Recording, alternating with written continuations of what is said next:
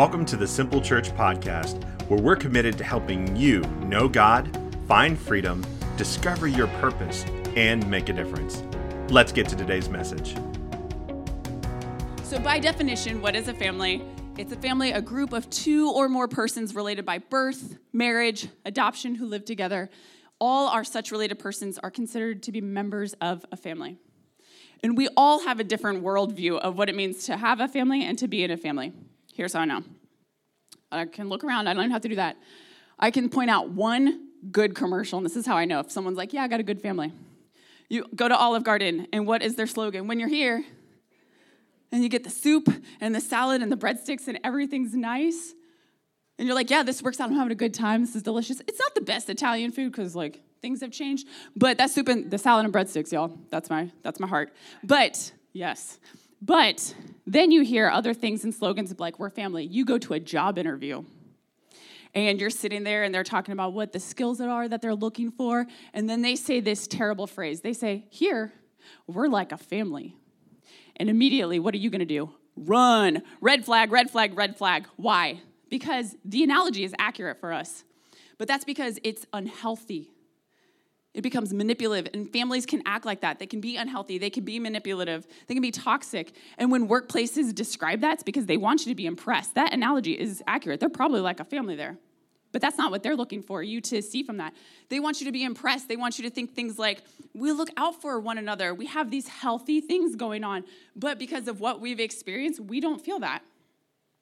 And that's because family issues and struggles have always been around.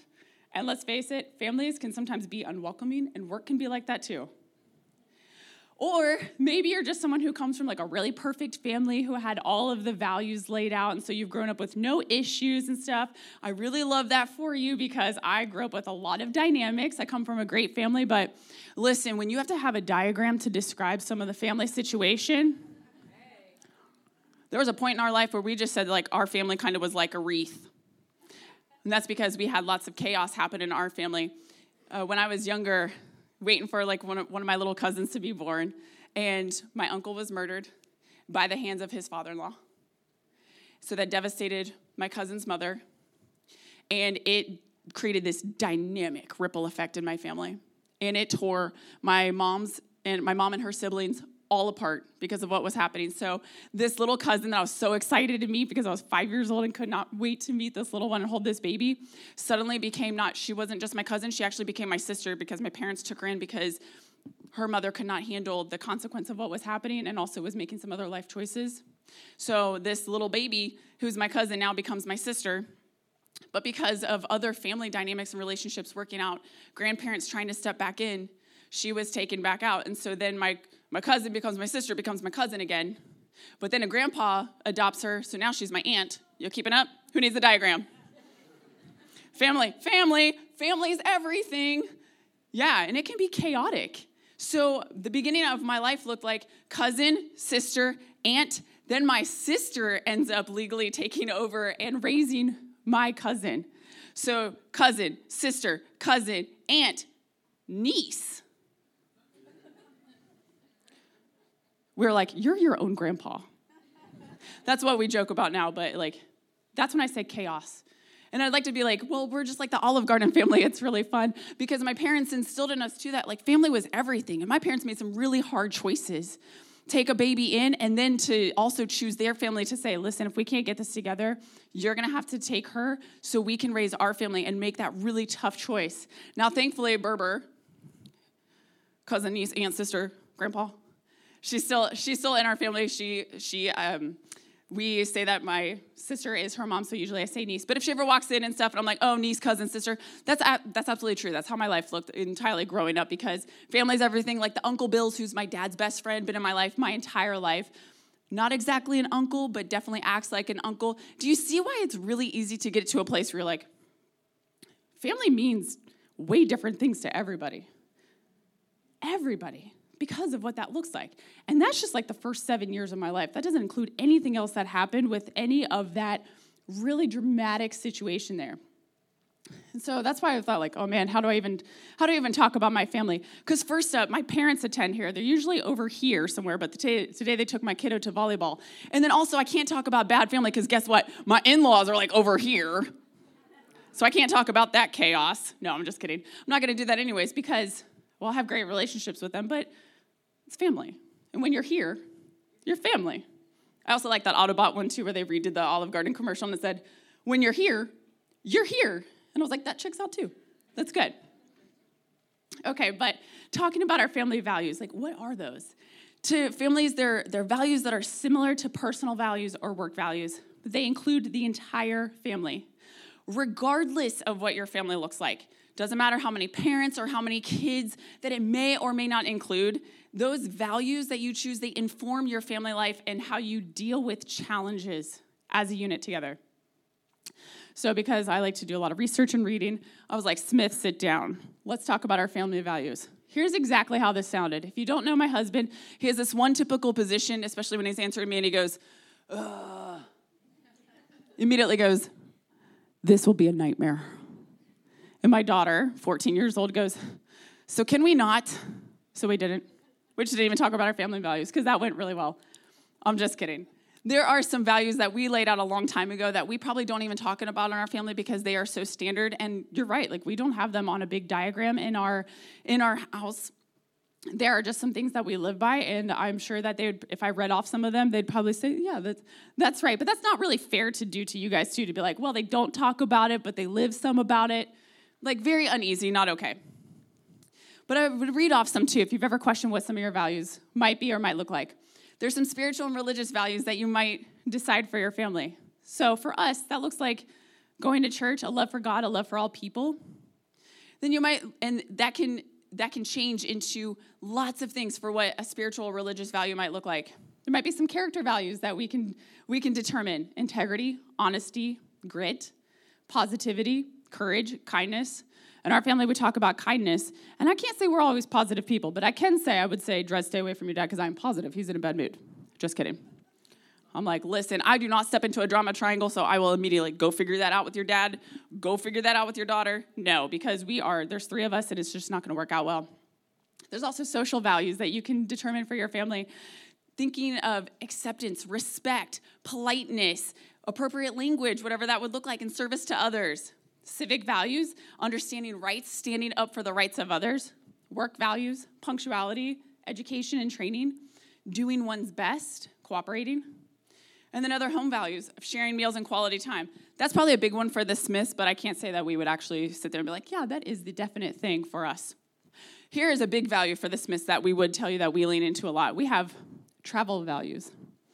Because we have to have a plan. If we do not eat before going somewhere, the Smiths will fall apart. I mean, the car ride is terrible. So we actually we integrated this probably, 7 or 8 months ago.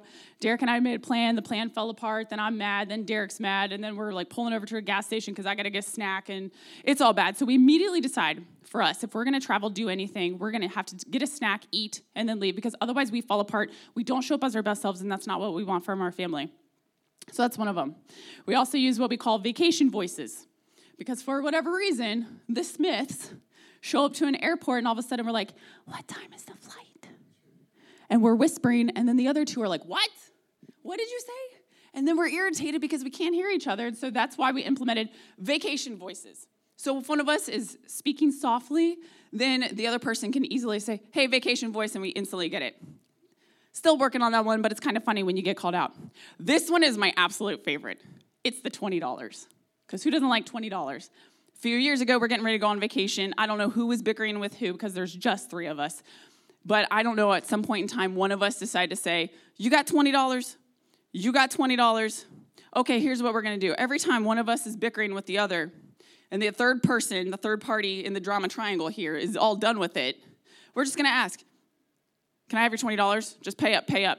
You know what people don't want to do? They don't want to give you $20. Instantly drop the argument. That doesn't mean we're just going to ignore it. That just meant not the time, we'd come back to it later. We've done that the last few years. It's honestly been amazing because Drez and Derek are very, very similar. And so they just can start going at each other, or they're hungry, they're tired. It could be a variety of things. And all of a sudden you're like, hey, you got $20? You got $20? Then when they're done with it, Dresden and I, listen, you raise a daughter with the same type of intensity and energy that you have all the time, and then you start getting it back. Ooh, buddy, you got to be ready to go. You got to be ready.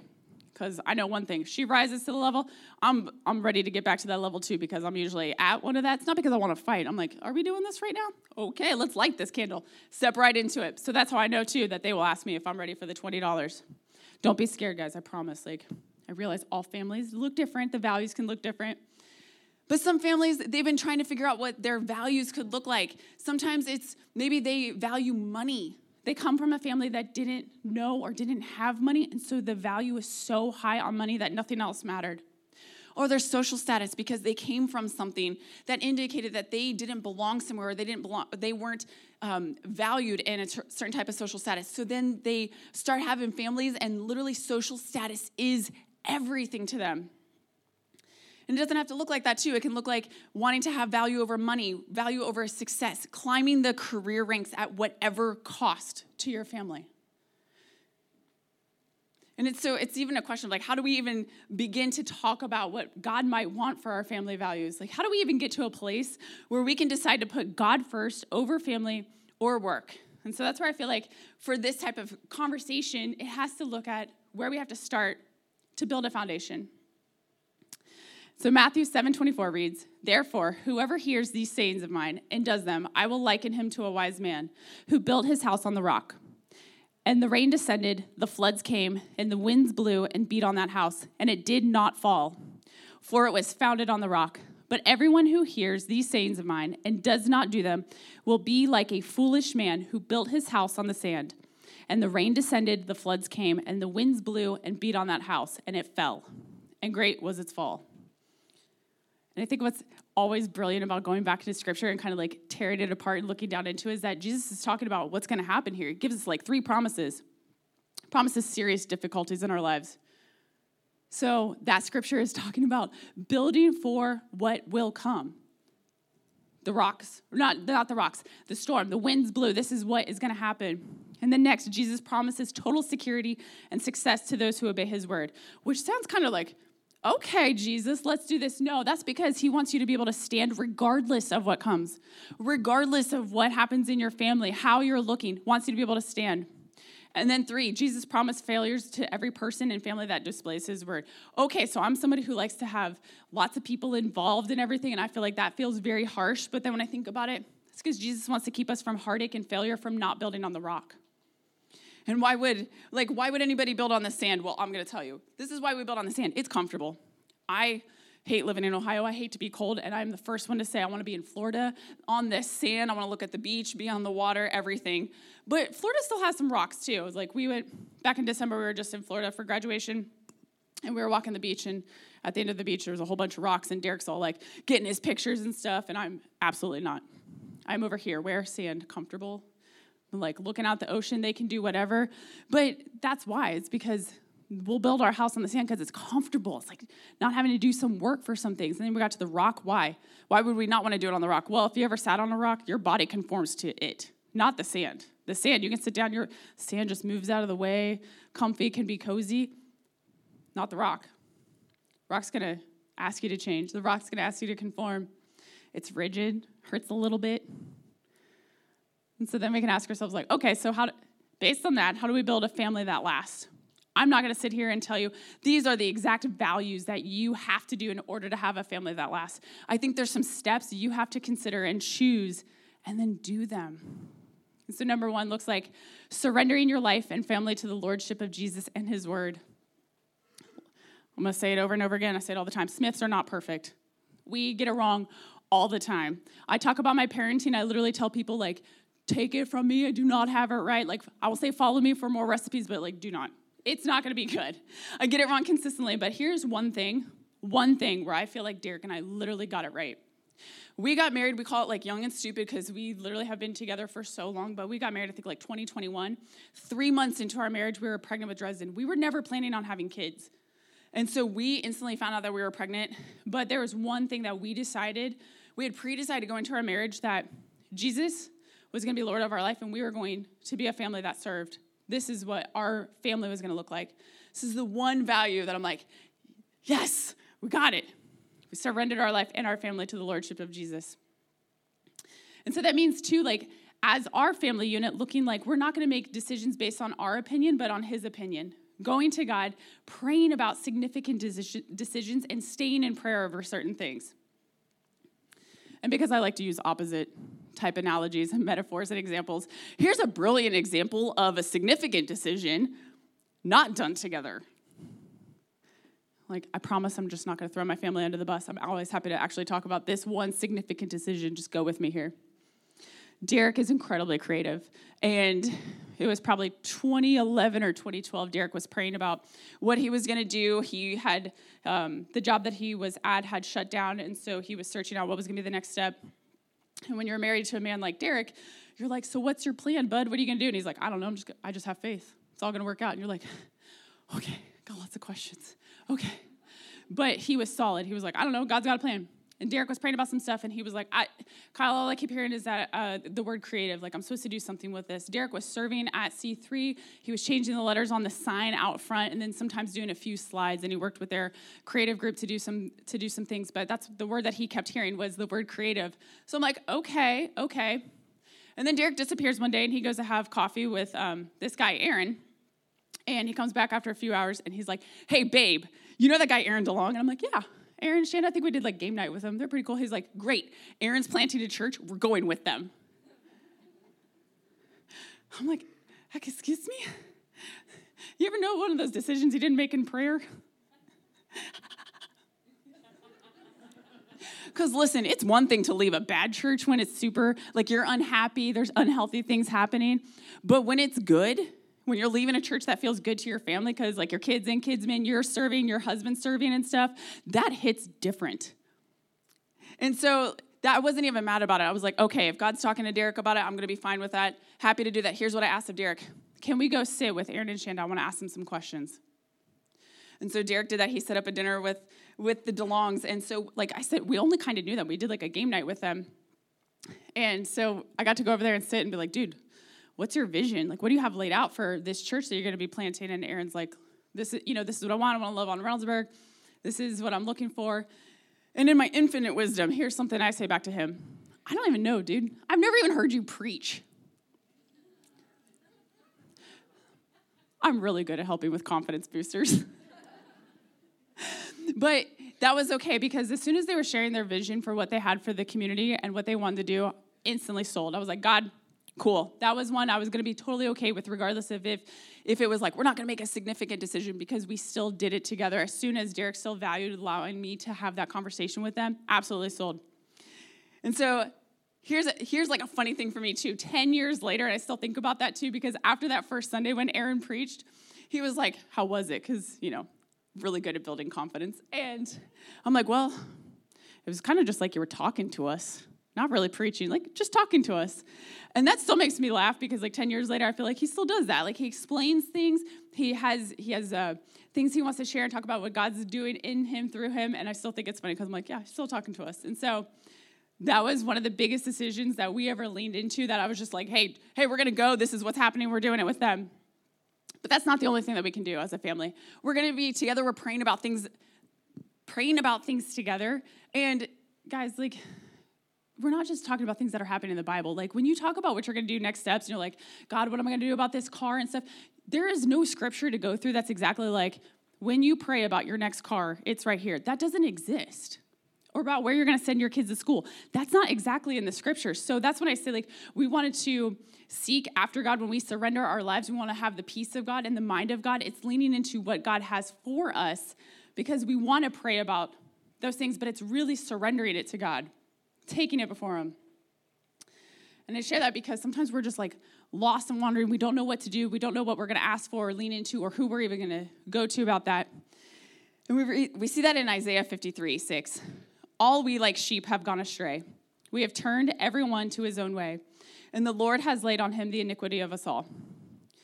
I'm not even going to lie to you. That's not really like a compliment. Like sheep, we've gone astray. Okay. And have you ever been asked about like what animal speaks to you or represents you? Do you actually ever say a sheep? No. Here's why. Because if somebody asks me that question, you know what I say? I want to be a bison.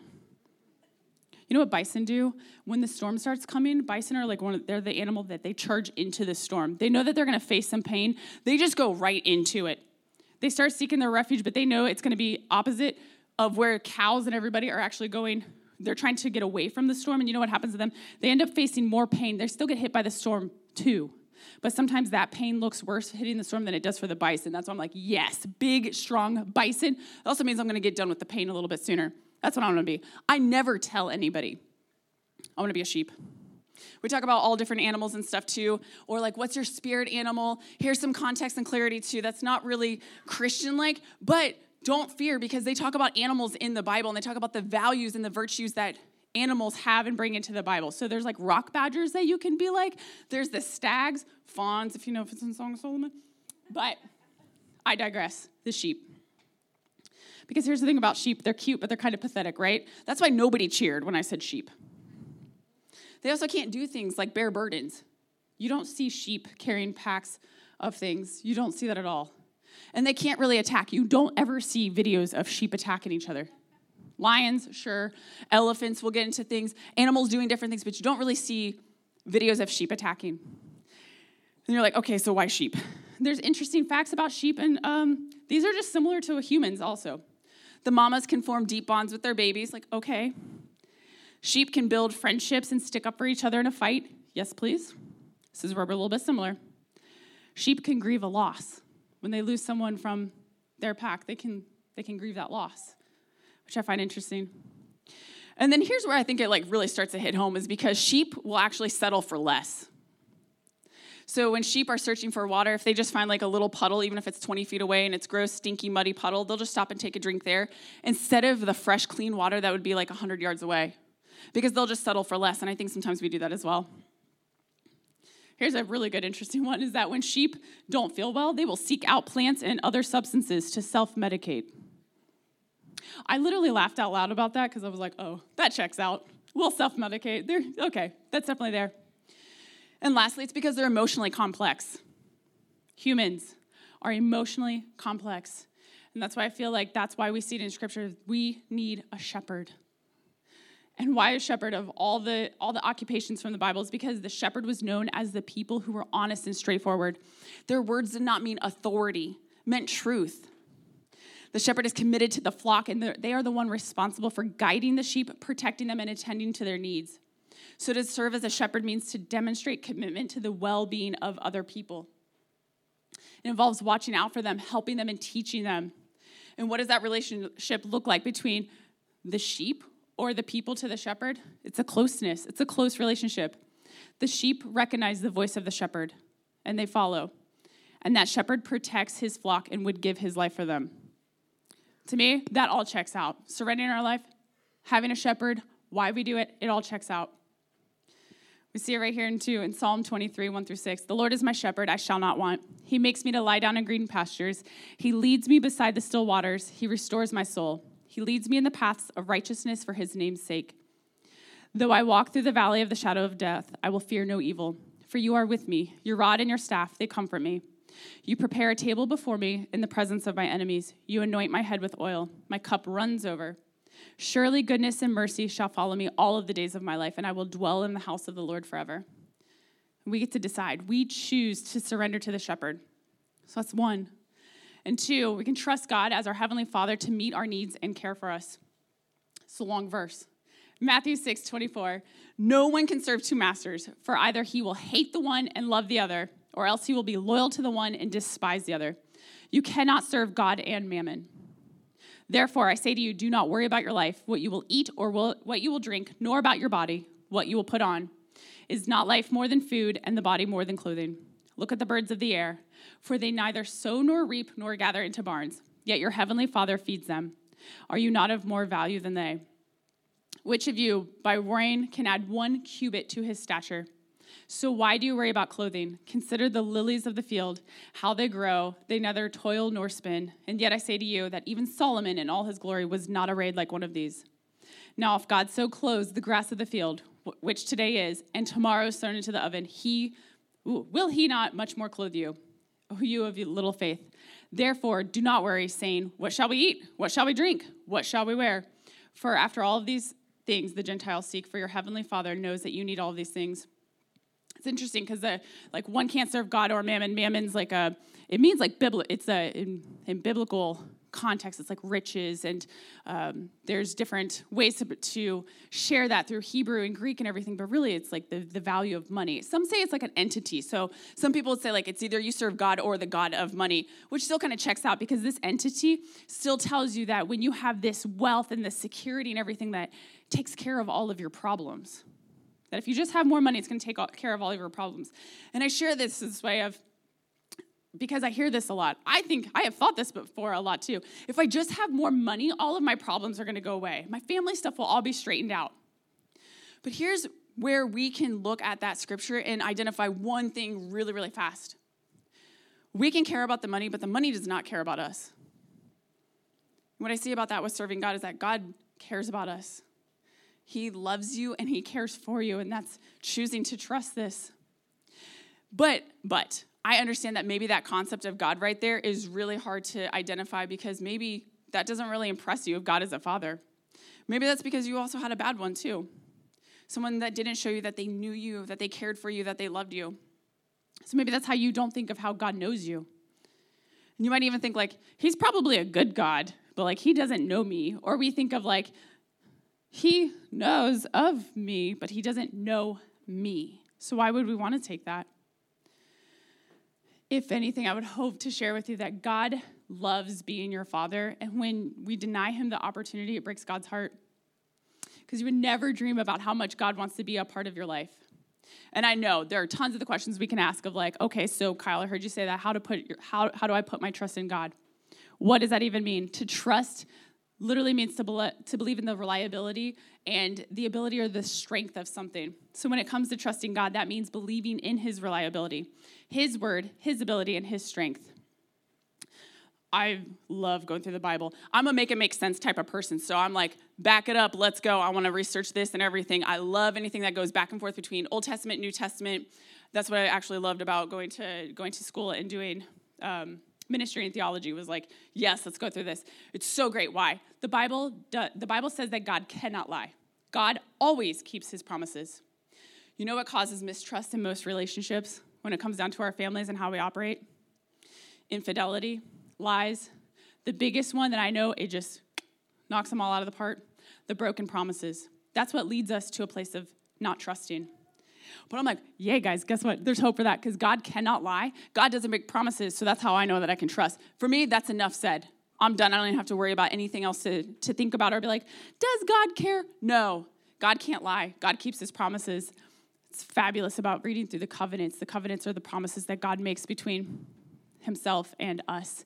It is fascinating to read through and study about each one of those covenants and how God shows up every single time and keeps his promise to us.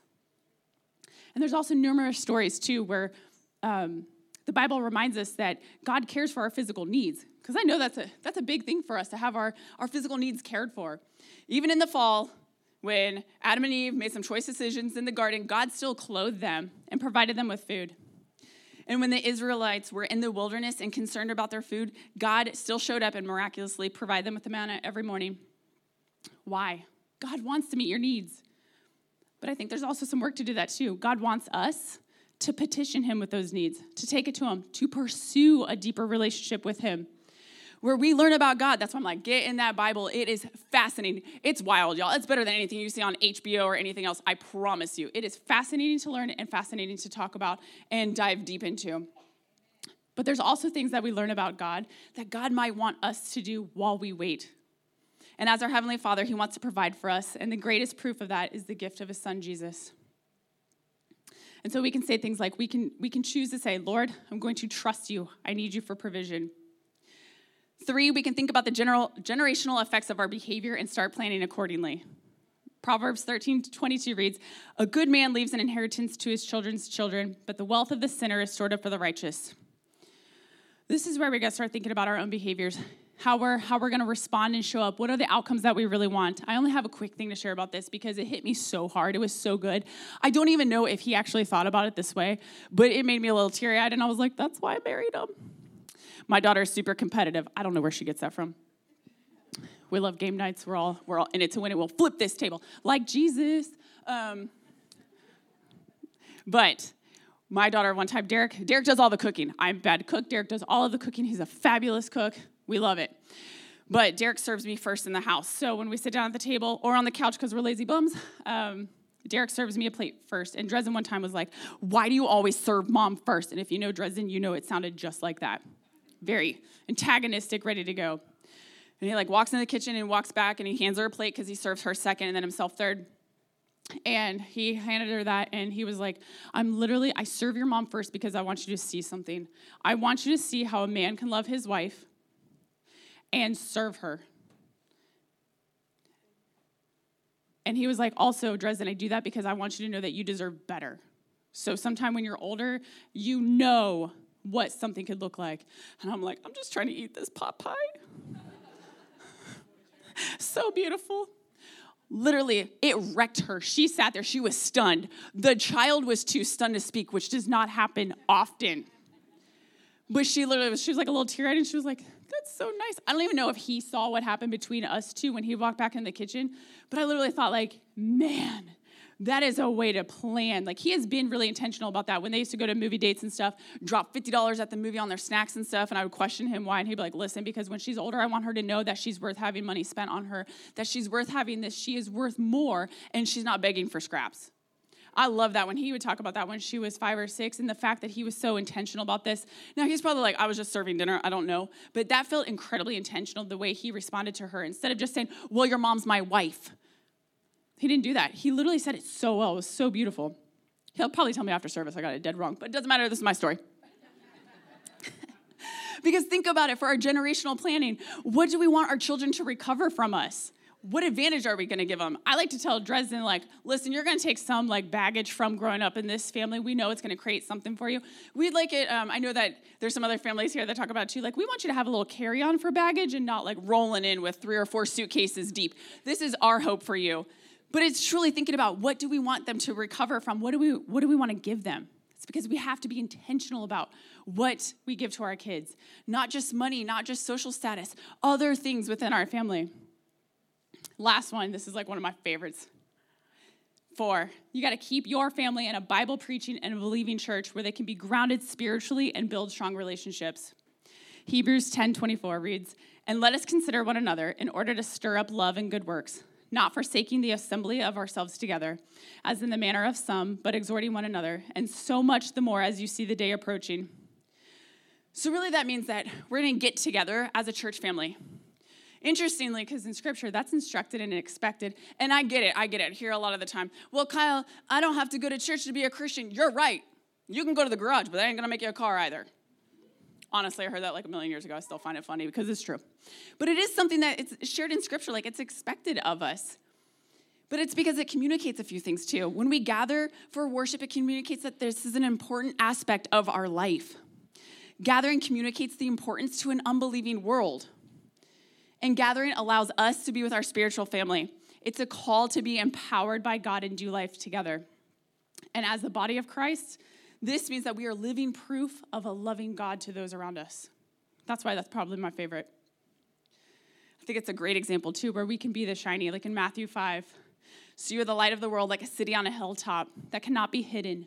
No one lights a lamp and then puts it under a basket. Instead, a lamp is placed on a stand where it gives light to everyone in the house. In the same way, let your good deeds shine out for all to see so that everyone will praise your heavenly Father. # be the shiny. That's really what it comes down to. Remember how I said in the beginning that I felt like there was one thing when Derek and I got married that we got right? We had this one value laid out where our family. Number 4 right there, keeping our family in a church is literally where I feel like we see it play out the most and where we got it right. We decided to raise Dresden in the church. That doesn't mean we're perfect. That doesn't mean she's perfect. That does not mean that someday she may be like, that's not for me. This is just a decision that we made because we believe in that for our family.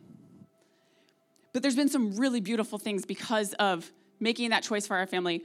We decided that, and we've got to watch beautiful things for Dresden. We watched her get baptized, but not just any type of baptism. That somebody baptized her that she truly loves. Aaron Eller baptized her, and that was one of the most beautiful moments because she loves his family so much. And little Ababer their son. That was such a beautiful moment for me, and that's why it's worth keeping our family in the church. Better you than me. And then caring for others, to see my child step into that, finding her people. Sunday morning around or being at the church, you really don't see her. She'll be a shadow to me because she's hungry. And like mom didn't pack her any snacks. Like she's 14, she can't take care of herself in that sort of way. But she's not really around me. She is with her community. She is with her people. She has found relationships and she's serving. And even here at the church, we have family values. We have things that we talk about often. If you've ever heard about this, the culture playbook. It is something that we created a few years ago, but this is how this family is asked to operate too. It has what we call beliefs, behaviors, and outcomes on it. Those are values of how we're going to inform the family. And I know it doesn't say it on here, but they're all scripturally based. So this wasn't like we just decided we're going to play well with others. Jesus called us to do certain things, and that's all founded through here. It's all Bible-based. And this is also like, I'm really proud of this piece of work from a few years ago. It's one of my favorite things I've ever probably done in ministry, like a systems and process. It's so, so good to walk through. And so that's where we land of asking. We can ask ourselves today, this week, like what values do we have for our families? What values do we want for our families? And then I got a question for you. What steps do you need to take to implement some of those values? Like, could you imagine what it would look like if we all surrendered our families to Jesus and trusted him for our provisions and truly knew the difference that we can make together? I would love for you to spend some time on that this week. I always feel like information without application can't lead to transformation. So you can hear this good, bad, indifferent sermon and walk out the door information. But if you don't apply some of that, it can't lead to any of the transformation you might be looking for in your life, because this is all decision-based. You can choose to do that. That's all on you. And so let's pray. Father, we thank you for giving us a solid foundation through your word and through relationship with Jesus, for us to have a healthy biblical value system in our lives that places you and then our families first. We surrender our lives to you, to trust you, and commit to building our families on values that you have laid out for us. Amen. Now, maybe you've been wondering where God the Father has been, or feeling like, I just don't even know what he's called me to do. I don't even know if any of that makes sense, but you kind of know, you think it involves him, and you're ready to involve him. And if you're ready to know Jesus, would you just go ahead and raise your hand? And for those of you, if you're looking to have a relationship, if you would just say this prayer with me, and then everybody, please, we don't pray alone. Just repeat after me. Jesus, I need you. Come into my life. Be Lord of my life. Forgive me of my sins. Fill me with your spirit. Show me how to live for you. And tell others about you. Thank you, Jesus. Amen. Thanks for tuning in to this week's episode. We hope it has given you hope and helped you know God a little bit more. The goal of this podcast is to reach beyond our walls and connect with people far from God. If you'd like to join us in doing that, there are several ways for you to get involved. First, you can pray for us as a church. Prayer is our first response and our greatest resource. Pray for opportunities that we can boldly step into, make a difference in our community and around the world as we proclaim the good news of Jesus. Second, share this episode on your social media accounts and directly with your friends. It's easy to do through whatever platform you're currently using to listen to this message. Just click share and follow the prompts. Finally, you can support the mission through your generosity. The best part about this is that it's also an act of worship, where you express the priority of your love for God and others through your finances. Links to give are in the show notes, or simply visit www.mysimple.church/giving. We are so thankful you joined us today and hope you'll consider joining the mission of our church in some way. Thank you again, and we'll see you at next week's episode.